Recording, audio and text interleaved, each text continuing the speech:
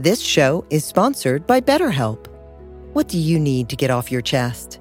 We all carry around different stressors, both big and small. When we keep them bottled up, it can start to affect us negatively. Therapy is a safe space to get things off your chest and to figure out how to work through whatever is weighing you down. It's also a great way to learn to resolve conflict, develop positive coping skills, and much more. If you're thinking of starting therapy, give BetterHelp a try. It's entirely online and designed to be convenient, flexible, and suited to your schedule. Get it off your chest with BetterHelp. Visit BetterHelp.com/Ramdas today to get 10% off your first month. That's BetterHelp, HELP.com/Ramdas.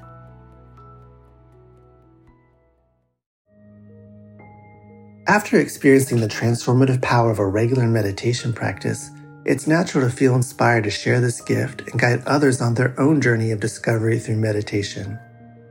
Join Buddhist teacher David Nichtern and Duncan Trussell, comedian and creator of the Netflix animated series The Midnight Gospel, for a free online event on Tuesday, May 7th at 6 p.m. Eastern Time. They'll discuss the profound practices of mindfulness in Dharma Moon's renowned mindfulness meditation teacher training program. Get certified by Dharma Moon to teach meditation, lead group practice sessions, and work with individual students. Visit dharmamoon.com/BeHereNow for more info and to reserve your spot for the free online event with David Nichtern and Duncan Trussell.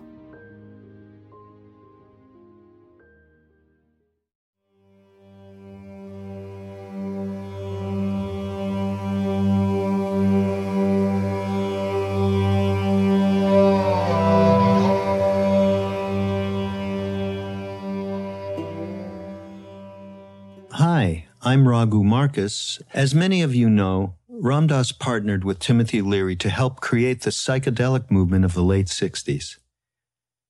In his quest, Ram Dass was looking for a map of consciousness, a map that would answer all of life's big questions. Who am I, being one of the biggest? What am I doing here? What is this culture that I'm living in the midst of? And so when psychedelics did not totally do it for him, he went to India to find the map. What he found was an enlightened being who knew everything about him and saw him as no one had seen him before, that is, without judgment and only with love. It was Ram Dass's first experience of unconditional love. Now, when Ram Dass came back to America, he toured the country sharing that experience and speaking the words that would become the book, Be Here Now. Of course, before he left India, his guru told him, do not say a word about me. And that's all he did when he came back. Now, at that time, I was the program director of a major alternative rock station in Montreal, Quebec. As far as spirituality was concerned, all I knew about was the Hare Krishna people at the airport. But I had seen a picture of an Indian saint named Meher Baba, and underneath were the words, don't worry, be happy. Well, I dug that. That made real sense to me. That was the beginning of something making sense. So one day I received a call from a promoter asking me to get the station to promote a lecture by a man named Ram Dass. I had no idea of a Ram Dass, but then he told me that it was Richard Alpert. Did I not know Richard and Tim? Of course, I loved them, and so I asked the promoter to send me a previous lecture of this Ram Dass, and I would let him know if we could support the evening. The tape was sent to me that day, and I went into the studio. Everything I had been needing to hear about how all this works for years and years of thinking about this stuff. Suddenly, clarity. But it wasn't just the words. It was the presence of the voice, the idea that I could be happy. Suddenly, everything made way more sense. So I played Ram Dass lectures day after day on that rock and roll station, and the response was incredible. People had never heard anything like this before. And in fact, when I finally did make it to India, there were some people from Montreal who had heard these lectures and got turned on and made their way there, and we have been close ever since. So here is a bit of what we heard back then. This show is sponsored by BetterHelp. Stop for a moment and think about something that you really need to get off your chest. It could be frustration with your job or a coworker. It could be fear or uncertainty about the future. It could be a secret that you've been hiding for years. We all carry around different stressors, both big and small. When we keep them bottled up, it can start to affect us negatively. Therapy is a safe space to get things off your chest and to figure out how to work through whatever is weighing you down. Speaking with a therapist on a regular basis is also a great way to improve your communication skills, learn to resolve conflict, increase your self-awareness and self-esteem, develop positive coping strategies, build stronger relationships, and more. If you're thinking of starting therapy, give BetterHelp a try. It's entirely online and designed to be convenient, flexible, and suited to your schedule. Just fill out a brief questionnaire to get matched with a licensed therapist, plus switch therapist at any time for no additional charge. Get it off your chest with BetterHelp. Visit BetterHelp.com/Ramdas today to get 10% off your first month. That's BetterHelp, HELP.com/Ramdas. The wild geese do not intend to cast their reflection, and the water has no mind to receive their image.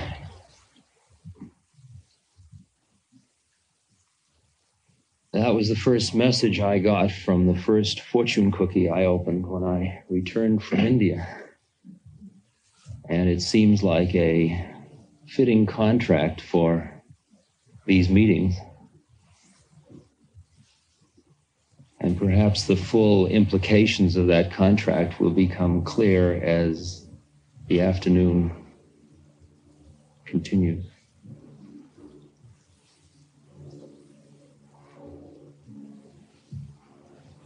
What I'd like to do is to present a model to you.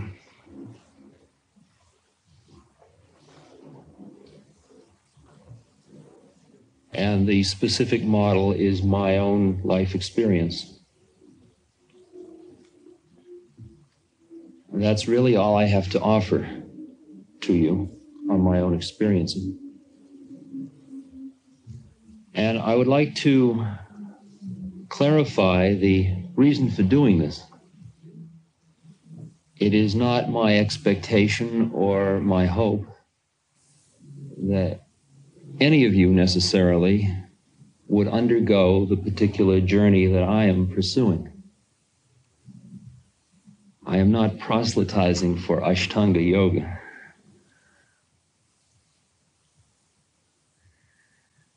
But we in the West are faced with a very interesting predicament through a variety of circumstances, some of which are built into the culture, like changes in communication, media, and so on. Some of them are the result of the chemicals that have appeared and been widely used, psychedelics. Some of them are personal experiences people have had which previously they kept hidden, but now they begin to redefine, or they've hidden them under labels the society provided them, which made them seem like psychosis or insanity or something. And they now reconsider them. As a result of all these circumstances, many people in the West, including me, and I assume you, and that must be what's bringing you here, appreciate the possibility of states of consciousness other than our normal waking state of consciousness. Or maybe you're here just because you look at the world in which you're living and you say, well, we obviously can't handle it with what we've got going, so I'll at least look for something else, even though you may not have the faith and the possibility that there is something else. But you're going to look anyway. So we're presented with a possibility, and it filters through to us from one source or another, that there is a very ancient tradition of people who have realized other states of consciousness and have sent messages and made maps. But the problem that we have as Westerners is that we can't understand the maps. Maps are there. The secrets are not secrets in the sense of, I'm not going to tell you. They're secrets in the sense that we can't hear. Jung, in his writings in the book by Wilhelm called The Secret of the Golden Flower, it's a eulogy to Wilhelm. He commends Wilhelm for having the courage as a Westerner to give up his predispositions of thought, to be able to get into that position from which he could appreciate the Eastern writings from an inside point of view. In other words, give up his identity as a Westerner. The term that you may be familiar with that's required is what's called surrender. And so what we can do for one another as Westerners is collect the data that are available to each of us as we open ourselves to them. We are all on a journey. We are, just as Hermann Hesse talks about, the fellow travelers on our journey to the East. East not being literal necessarily, but metaphorical. And what we can do is we can help each other along. We can be the satsang, the sangha, the spiritual community, the support for one another, giving each other the confidence to keep pursuing this possibility. And we give each other our own lives to help, and that's what I would like to do today, is to present, as I say, the model, because maybe there'll be some clues in it that will be of some use to you in your own sadhana, in your own spiritual journey. But in doing this, I am going to work on myself throughout this whole afternoon, as I'm always doing my mantra, japa, and therefore I'm really not speaking, I should tell you, and I hope you aren't listening. Because the place where I am, and I hope you are, is the same place where we together are witnessing one of us speaking and the rest of us listening. But let's not get trapped in our social roles. It's a good exercise. Now, the reason that my life may be useful, although from most other standpoints it seems, even to me, quite trivial, is that I have he led 3 lives. I have 3 chapters, each of which is led quite naturally into the next, although at the time it didn't seem very natural. The first chapter was that of being a social scientist. The second was that of being an explorer in the psychedelic community. And the third is that of being a student of Ashtanga Yoga. And I'm going to take you through my trip to show you why each of those transformations occurred as best as I can.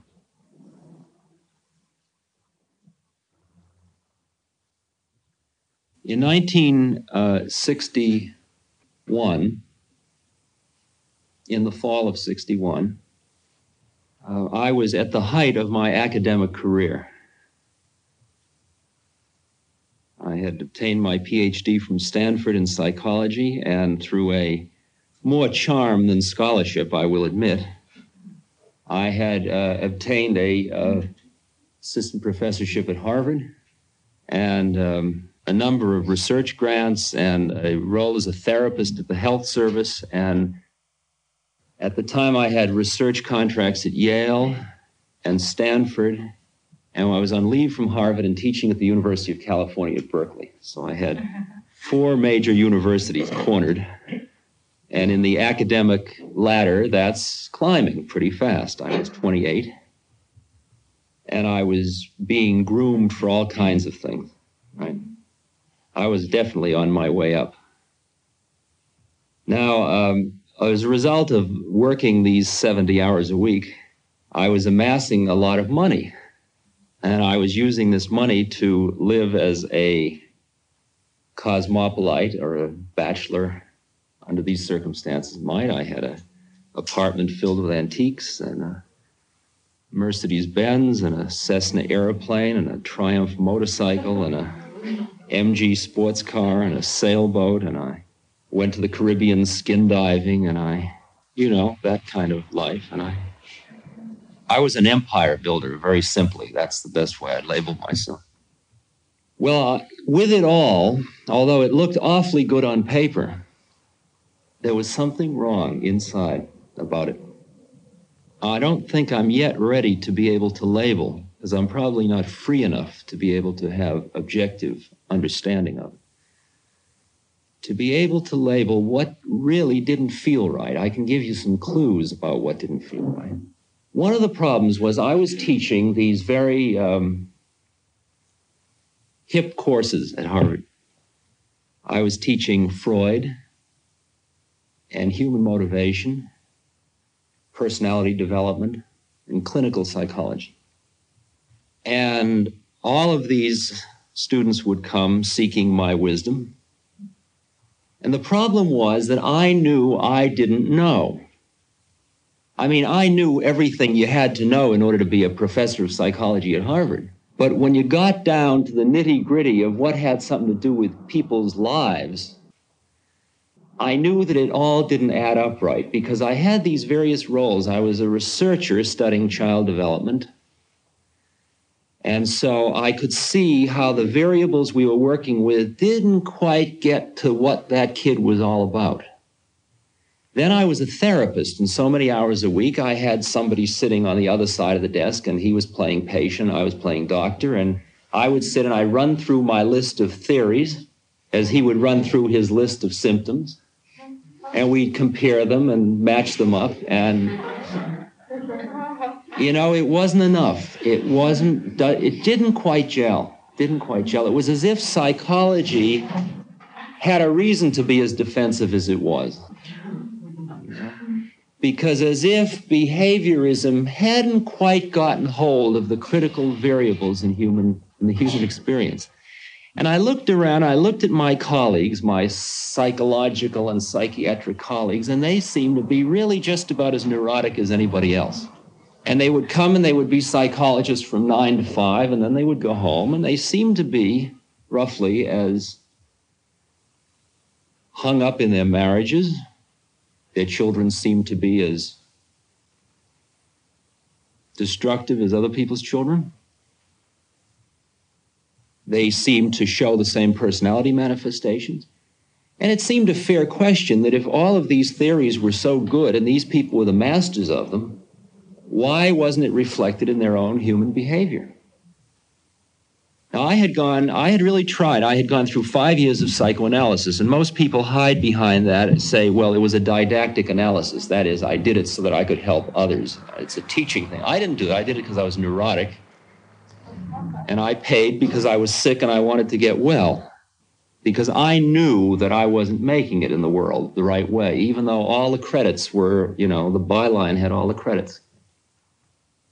But at the end of 5 years of psychoanalysis, it was apparent that since I knew a lot about Freud and could keep pointing out to my analyst where he was making misinterpretations on the basis of a 1906 paper or something like that, that my defenses were at least as strong as his tools.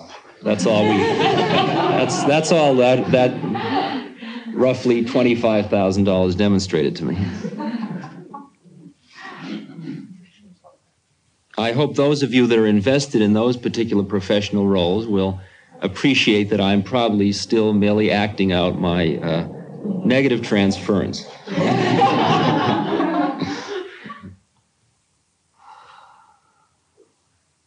And as far as the other things in my life, if you take the motorcycle, when I first got the motorcycle, I loved to climb hills with a motorcycle and do hill climbing races and things. and go roaring off into the night in the California hills at 95 miles an hour with a girl holding onto the back and the wind blowing and holding on for dear life. And there was a thrill. There was something that was very great. And it would, at the moment, there would be a moment when it would just feel, just that place would feel good inside. But that was about one moment. Then all the rest of the time it was cold, or it was rainy. And so after the newness wore off, the motorcycle sat in the garage, and the airplane sat out at the landing strip. Because after a while, each of the things, the possibilities of each of those vehicles for giving me that thing I was looking for inside had been explored. And they were very finite, and I had appreciated what their limits were.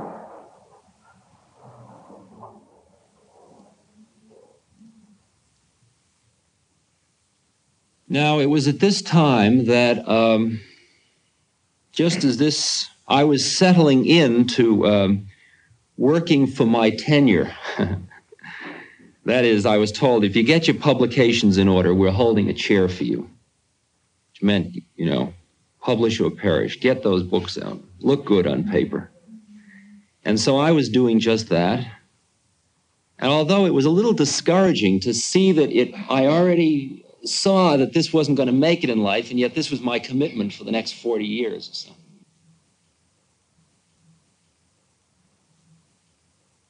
Now, I had a big corner office at Harvard with 2 secretaries and about 40 research assistants. And as I say, I was an empire builder. And down the hall, in a little closet-like place, there was this other guy who had come back from Italy, who had been riding a bicycle around Italy and had been found by the chairman of the department, who brought him back as the new bright thing for the department, and his name was Timothy Leary. And he was a fun-loving, drinking Irishman. And we were bachelors, and so we started to share evenings together. And he said he was going to Mexico in the summer. And I said that I'd like to come down too, and that we ought to take a trip across the north of South America in a little plane. And I told him I flew, which wasn't exactly true. I had a student license at the time. And he said, great, then we would meet in Cuernavaca on a certain date, and we would take off from there. So I then secretly went out and got my license. And then nobody would trust me with a plane, so I had to buy one. The bank bought it, actually. And off I went with the license 1 day old for this hair-raising trip, believe me, quite hair-raising trip over the mountains into into central Mexico. Well, when I got there, Tim had just had this experience in which he had taken the sacred mushrooms of Mexico, which he had gotten from a woman called Crazy Juana, a curandero up in the hills, who would put one in your hand and 2 in her mouth. And I heard many stories about what had happened to him in this experience. There weren't any more of the mushrooms around, and we didn't take the trip across South America. We just hung out down in Tepoztlan and Cuernavaca. And then we flew back to the United States together in the plane with his son and an iguana. And I went to Berkeley, so I couldn't do anything more. And he went back to Harvard to start exploring these chemicals, because he said he had learned more in this one experience than he had in all of his years as a psychologist. So when I came back to Harvard in the spring, I was quite eager to have this experience. And he had gotten hold of the synthetic of these called psilocybin. So on March 6th in 1961, it was the night of the biggest snowstorm of the year, and my parents' home was about 2 blocks away from Tim's big house. And I went to my parents to visit, and then I trudged through the snow and went over to Tim's house to turn on, which we did in the kitchen with a variety of assorted people in our usual highly controlled manner.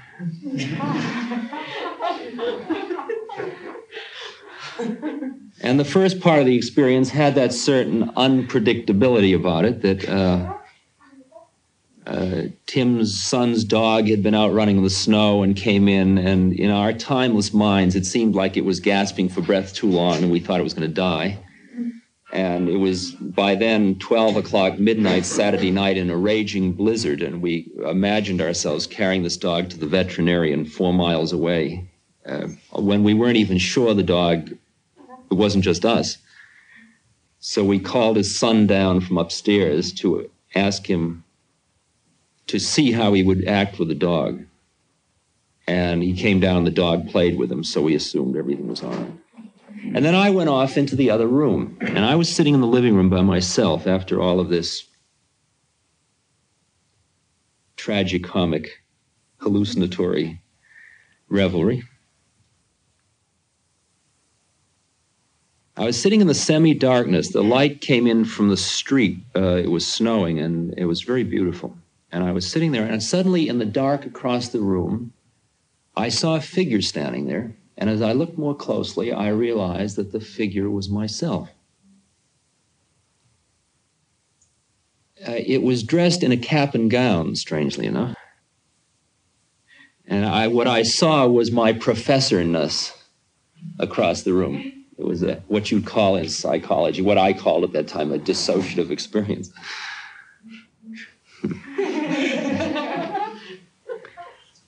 And so I looked at this professorness, and I said, well, and it wasn't me any longer. I mean, I was here, and there was it.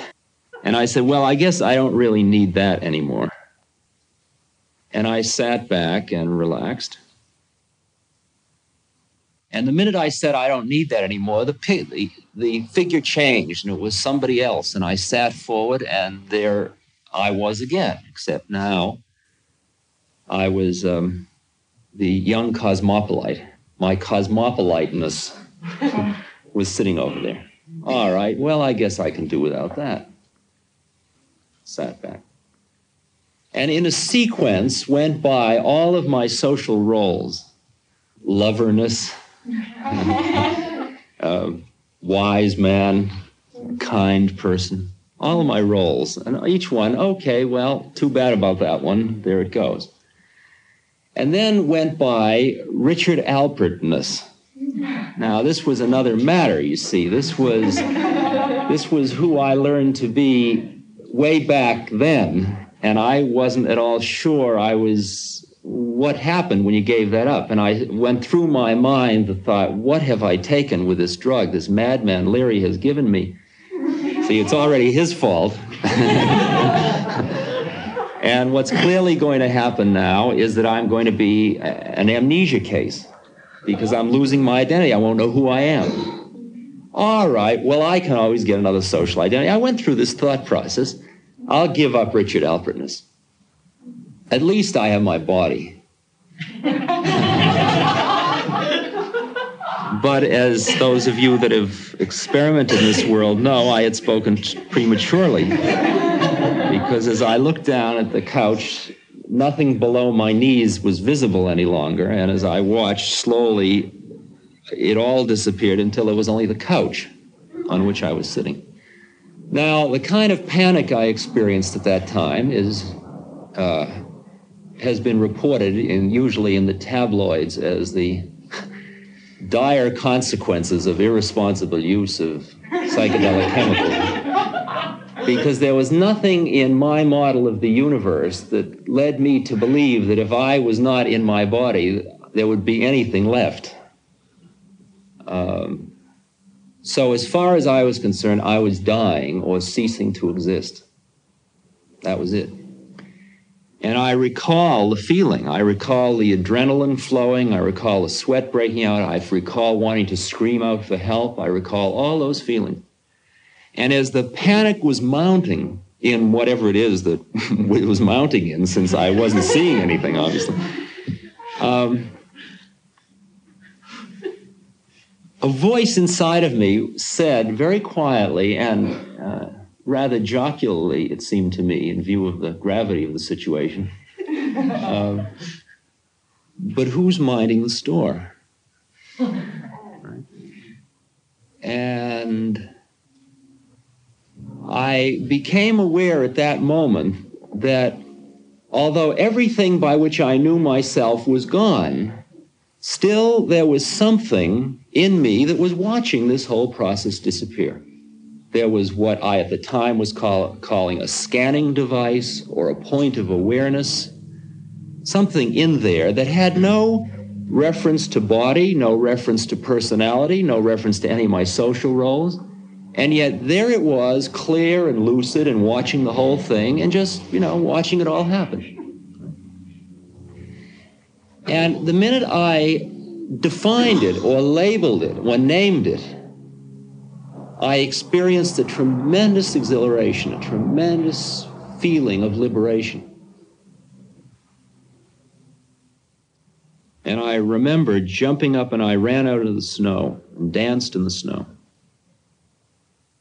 And then later I recall going back through the drifts to my parents' home around 5 a.m. and deciding as a young tribal buck that I would shovel the snow in the front. And I was shoveling and my parents came to the window and opened the window and said, "You damned idiot, come in, you don't shovel snow in the middle of the night."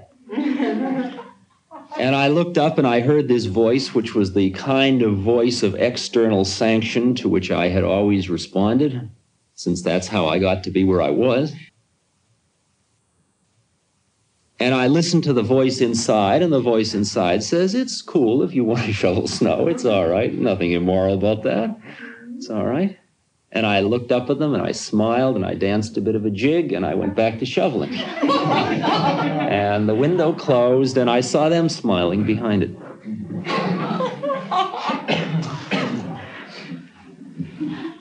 Well, now I was presented with a peculiar dilemma.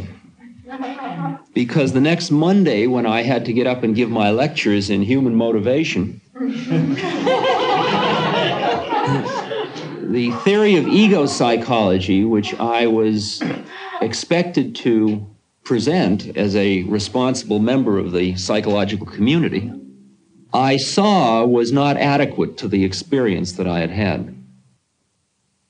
Because that place that I had gone to, I couldn't find it in the book. I couldn't find it in the book anywhere. Freud's unconscious had too much to do with the uniqueness of the individual and too much to do with personality qualities.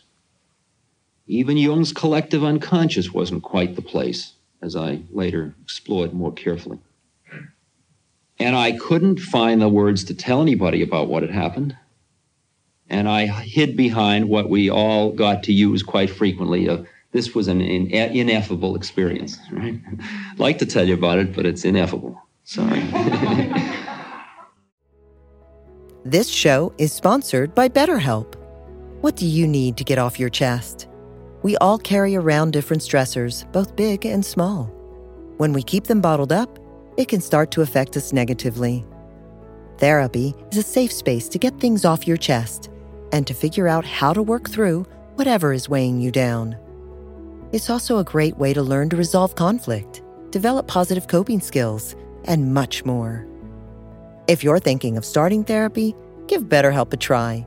It's entirely online and designed to be convenient, flexible, and suited to your schedule. Get it off your chest with BetterHelp. Visit BetterHelp.com/Ramdas today to get 10% off your first month. That's BetterHelp, HELP.com/Ramdas.